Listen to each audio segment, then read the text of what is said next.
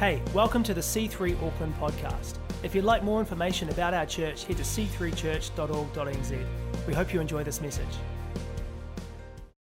We are talking about salvation. Salvation is such an important topic. It's part of our, this month we're going to be looking through our vision, which is the vision of C3 Church: save, connect, disciple, influence. So as we talk about those things tonight, we talked about it a bit this morning, but we'll just cap it off tonight talking about save.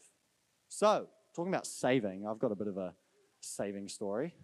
So, when a few weeks back, a couple of months ago, we were on a family holiday in Australia, and out there we were in Noosa, which is just an amazing city. And while we were there, we were swimming on it was like a beach, but it was like a spit, you know, like a sand spit. You know, you did them in like geography, you know, like where the waves come in and all those sorts of things. Okay, not many people did geography. That's fine.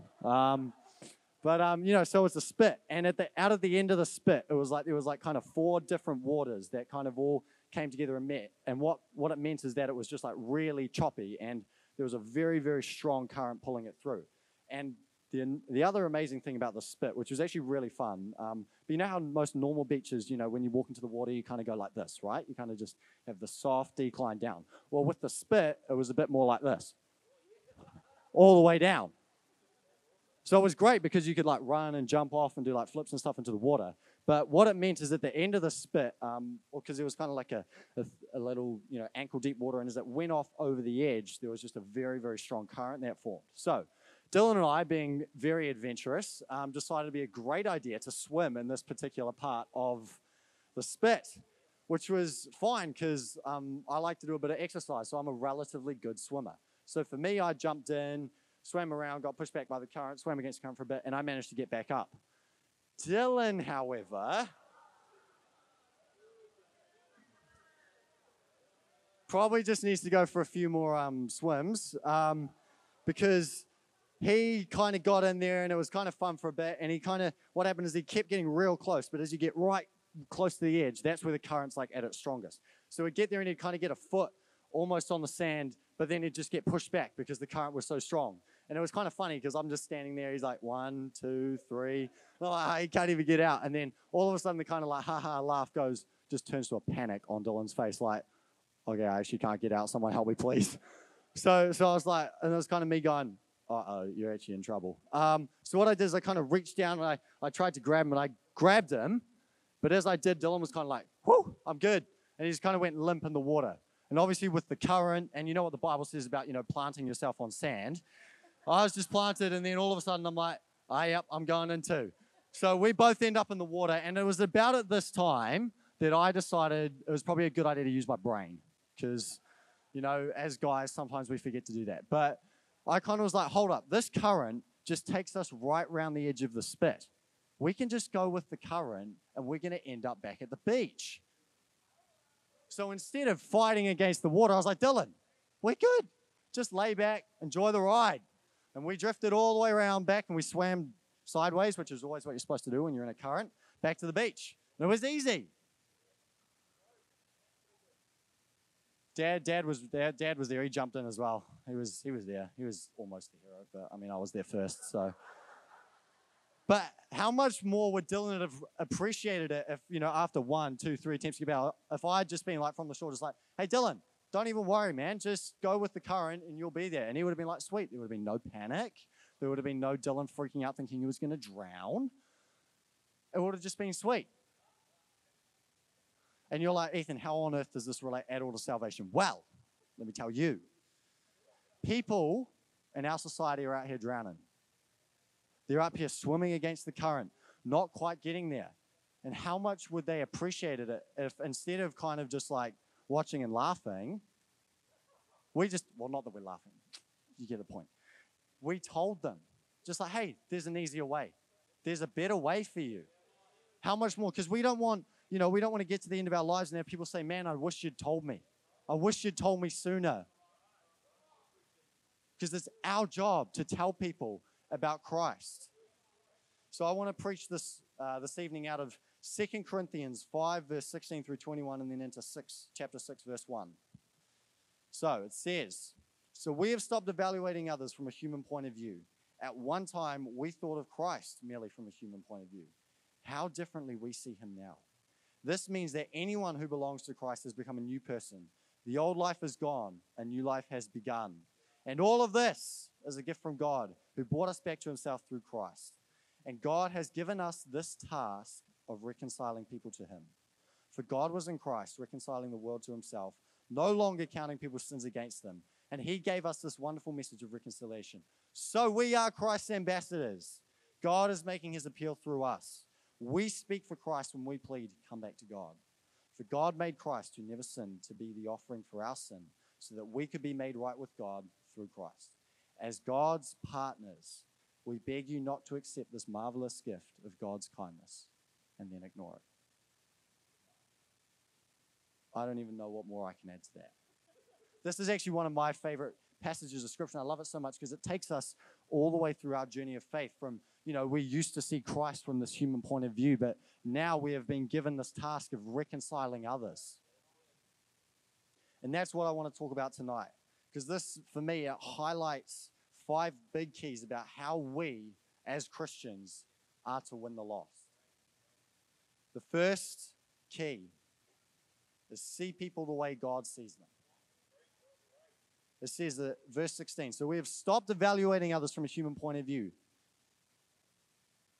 So don't look upon people from a worldly perspective. Because when you see people from a worldly perspective, you see all the things the world sees. You see age, height, weight, all these other things, inexperience, kind of, some people are just a little bit not that great looking, others are really good looking. All you guys are really good looking. But we see all of these things, and instantly what it does is it makes us make a judgment of people. It says, there's psychology and stuff that people base their opinion off you off like the first 5 seconds of knowing you, like just seeing you and talking to you for the first time. But that's not what God does, because God, he doesn't really care about what's on the outside. He cares about what's on the inside. Because God, he wants to see what's inside of us. Because if we look at people just from a worldly perspective, we can miss out on what God is doing. Because if we look at someone and go, oh, you know what, they're too young. Oh, you know what, they're too old. Oh, you know what, they're too this, they're too that. But God's actually got a plan for them. Because God's not looking at their age, he's looking at their heart. So as we do this, as we judge people like that, we miss out on God's plan. Because God wants to do something through this person. And if we don't go with them, we're going to miss out on what's planned. Look at in the Bible, we see Timothy. He's a young guy who's probably, early 20s when he first came in under Paul. And Paul, he didn't look and see, this young guy, because especially in, Jewish culture, the elders were the ones that were respected and were the ones that were appointed to these positions. So when we see Timothy coming here, he's young. And we see, Paul writes to Timothy, don't look down on you because you are young. So clearly he was in that position where people were going, oh, you're too young. But yet God called him. And Paul entrusted him to run a church in Ephesus, which was a key city in the ancient world. It had 250,000 people in it. That's a massive city for that time. Like it was saying the parallel London, London, which we think is like a massive city, that had 30,000 people at the time. So this was like a key city in the ancient world. And Timothy, this young guy, was running this church. And if he was shunned, if people were like, nah, he's too young, we're not doing that, what would have happened? They would have missed out on the call for that city. So we, it says, do not, the old is gone, the new has come. Guys, the old is gone. That perspective of how we used to see things, that's gone. It's no use to us anymore. There's no point in looking at someone and going, they're too this, they're too that. There's actually, all we can do now is go, look at the call of God upon them. Because as we do that, that's when we're going to start walking in God's plans. That's when we're going to start seeing them. And it's the same as well when we go to reach lost people. We can't look at them and go, man, they're too far gone. You can't look at them because sometimes we do. We look at people and we're like, how could that person ever come to know Jesus? It would take an absolute miracle. We say that like that means it's impossible. But guys, do you remember that? Who's the God that we serve? Isn't he the God of miracles? The God of the impossible? So never say, people are too far gone. The Apostle Paul calls himself the worst of sinners in his first letter to Timothy. William Booth, the great evangelist, said, go straight for souls and go for the worst. So that's that. Jesus Christ himself in Matthew 9:12 said, it's not the healthy that need a doctor, it's the sick. Because guys, let me tell you, there are some sick people in our city. There are some people that are in desperate need of the gospel. And who's called to be the doctor? It's us. Each and every single one of us. So don't dismiss people. Because God is greater than any reason that we could come up with why someone can't be saved or why someone can't do something. Because I by myself am not much. But with God, anything is possible. Point 2, receive the gift. You know, guys, we have been given this gift of salvation. And sometimes we forget, you're like, oh yeah, I'm saved, I know God. Yeah, that's great. But guys, what an amazing gift this is. We were saved not through anything we did, not through any of our own efforts, not through any of our own goodness, but God saved us through his grace. God jumped the gap between himself and humanity caused by sin. It is because of God's grace that we are saved.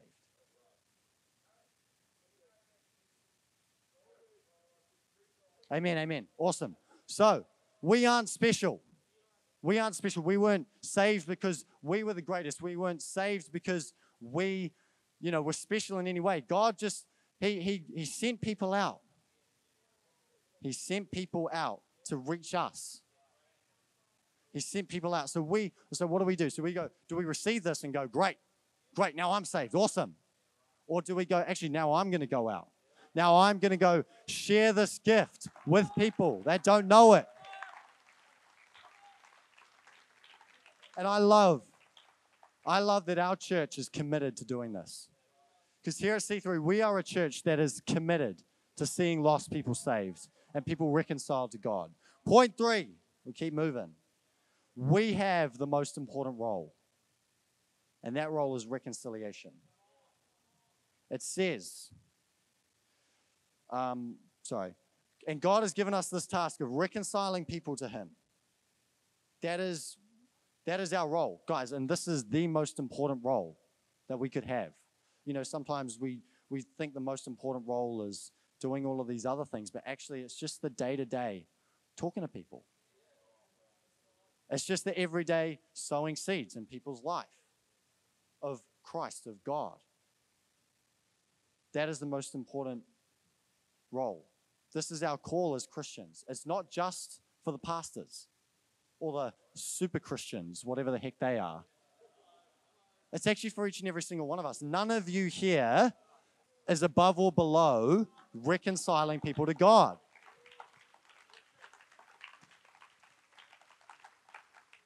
You know what the vision of this church is? So, I'm not running the church, but I know the guy who runs it pretty well. And the vision of this church is that, an army of people would come together every Sunday and then they would go out, not just to do what everyone else does, not just to go through the motions, to go through their week and then come back here and go on the altar again. The vision of this church is that each and every single one of you would come in here, get equipped, and then go out and reconcile people back to God. Why do you think, when we talk about, we give the invite cards out, when we talk about bring someone, when we talk about all these things, it's not just, we don't say them because they're nice things to say. It's very difficult things to say because it's not easy to go out and invite someone. We say it because we're committed to going, we're not just going to sit and dwell on this gift that we've been given. Actually, we're going to do our job, the most important job, which is reconciling people and bringing them back into the house of God. Amen?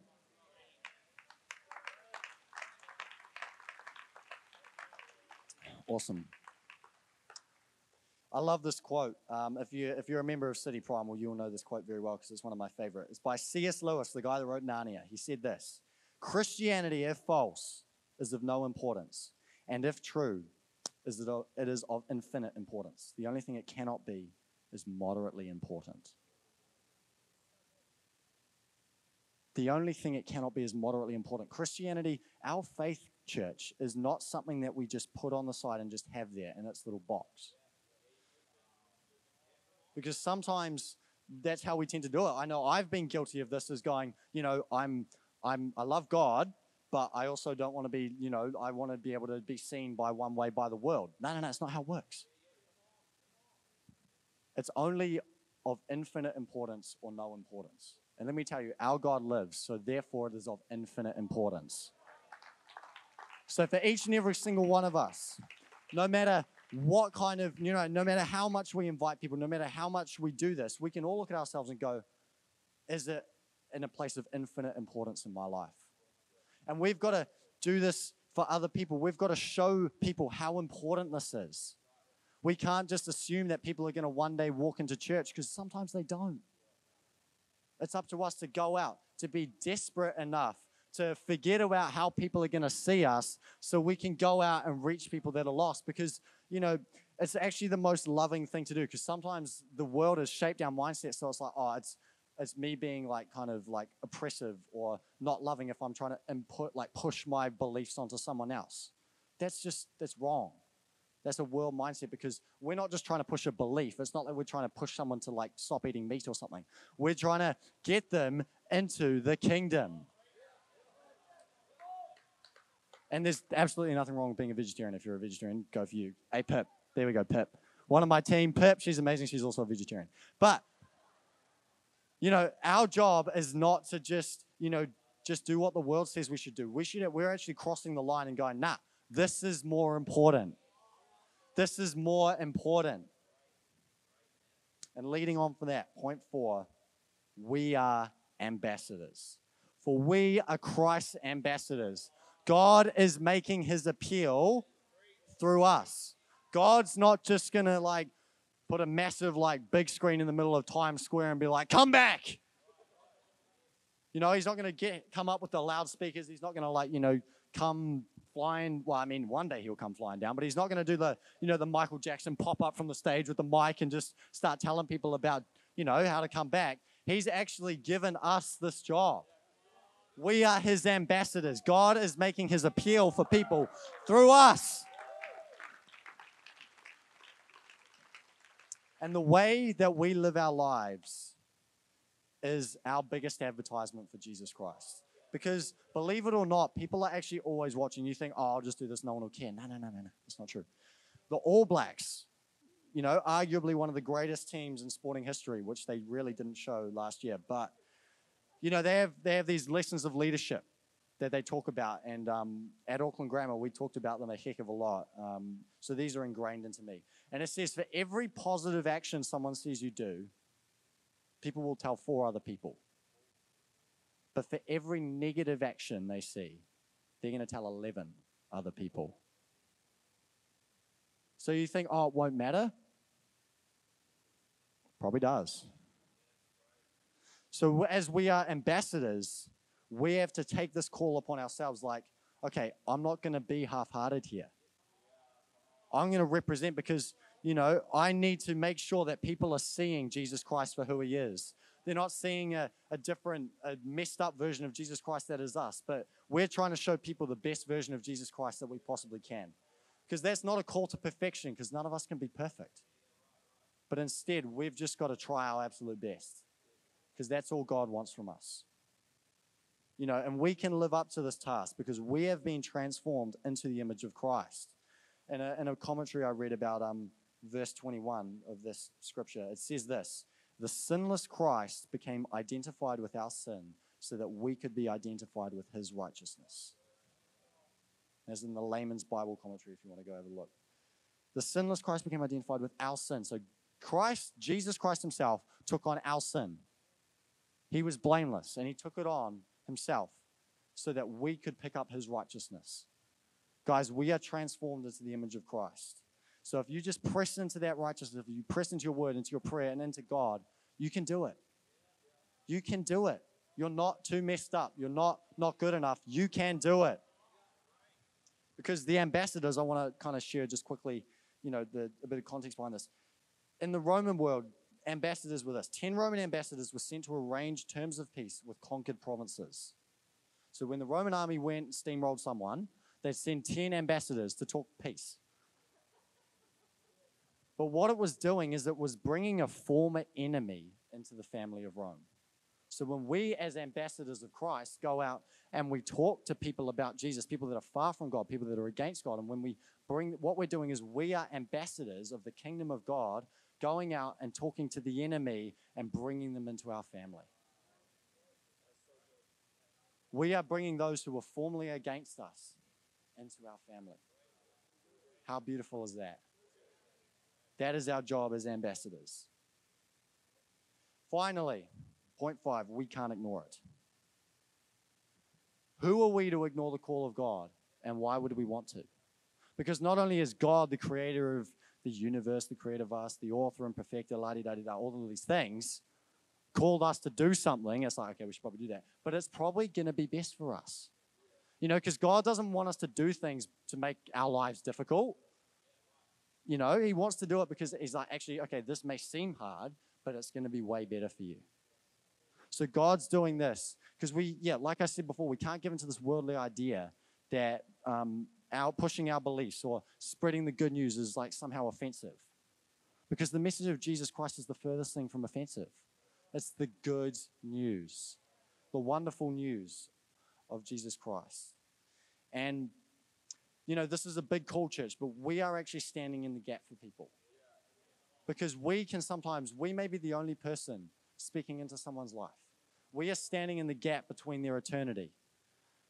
We have this big call because, you know, people can go at any point. You know, the world was shocked over the last week with the death of Kobe Bryant and all of those people that were, you know, in that helicopter. And obviously all of our thoughts and prayers go out to them. But we can't get complacent with people because we never know what's going to happen. So when you're like, oh, I'll talk to that person another day, I'll do this another, we don't know when that day is going to come.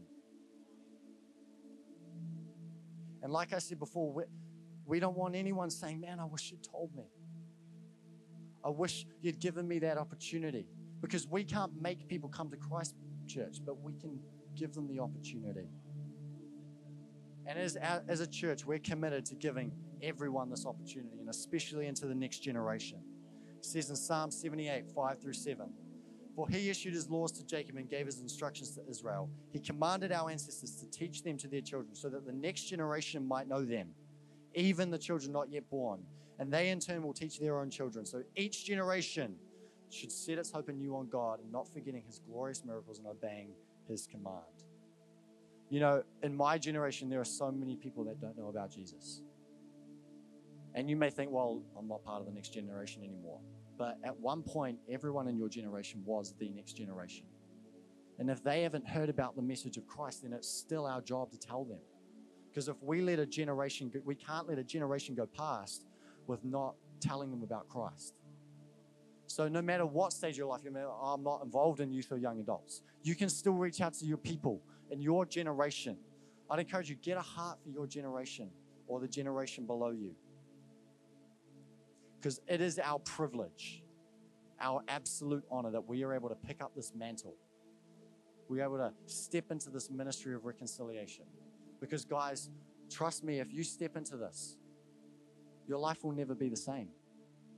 And your life will change for the better because you'll get passionate about people. You'll start seeing God move in your life in ways you never thought he could move before. You know, I want to, because I took up Primal Youth maybe, 8 months ago, and I wasn't exactly ready for it. I didn't feel like it was my moment to step in, but I stepped in. And through everything, I've done my absolute best to see young people's lives change. And I just want to read part of a text message I got from one of the amazing youth that's just come into our to Primal. It says, "Hey Ethan, I just want to say thanks for an awesome couple of months of youth. Honestly, it's changed my life in a really good way. It has made me think about a lot of things and helped me through a lot of stuff. Tonight actually got me really emotional talking about connecting with God, because that's something I definitely want to do, and I've thought about getting baptized. Thank you for everything you've done for me."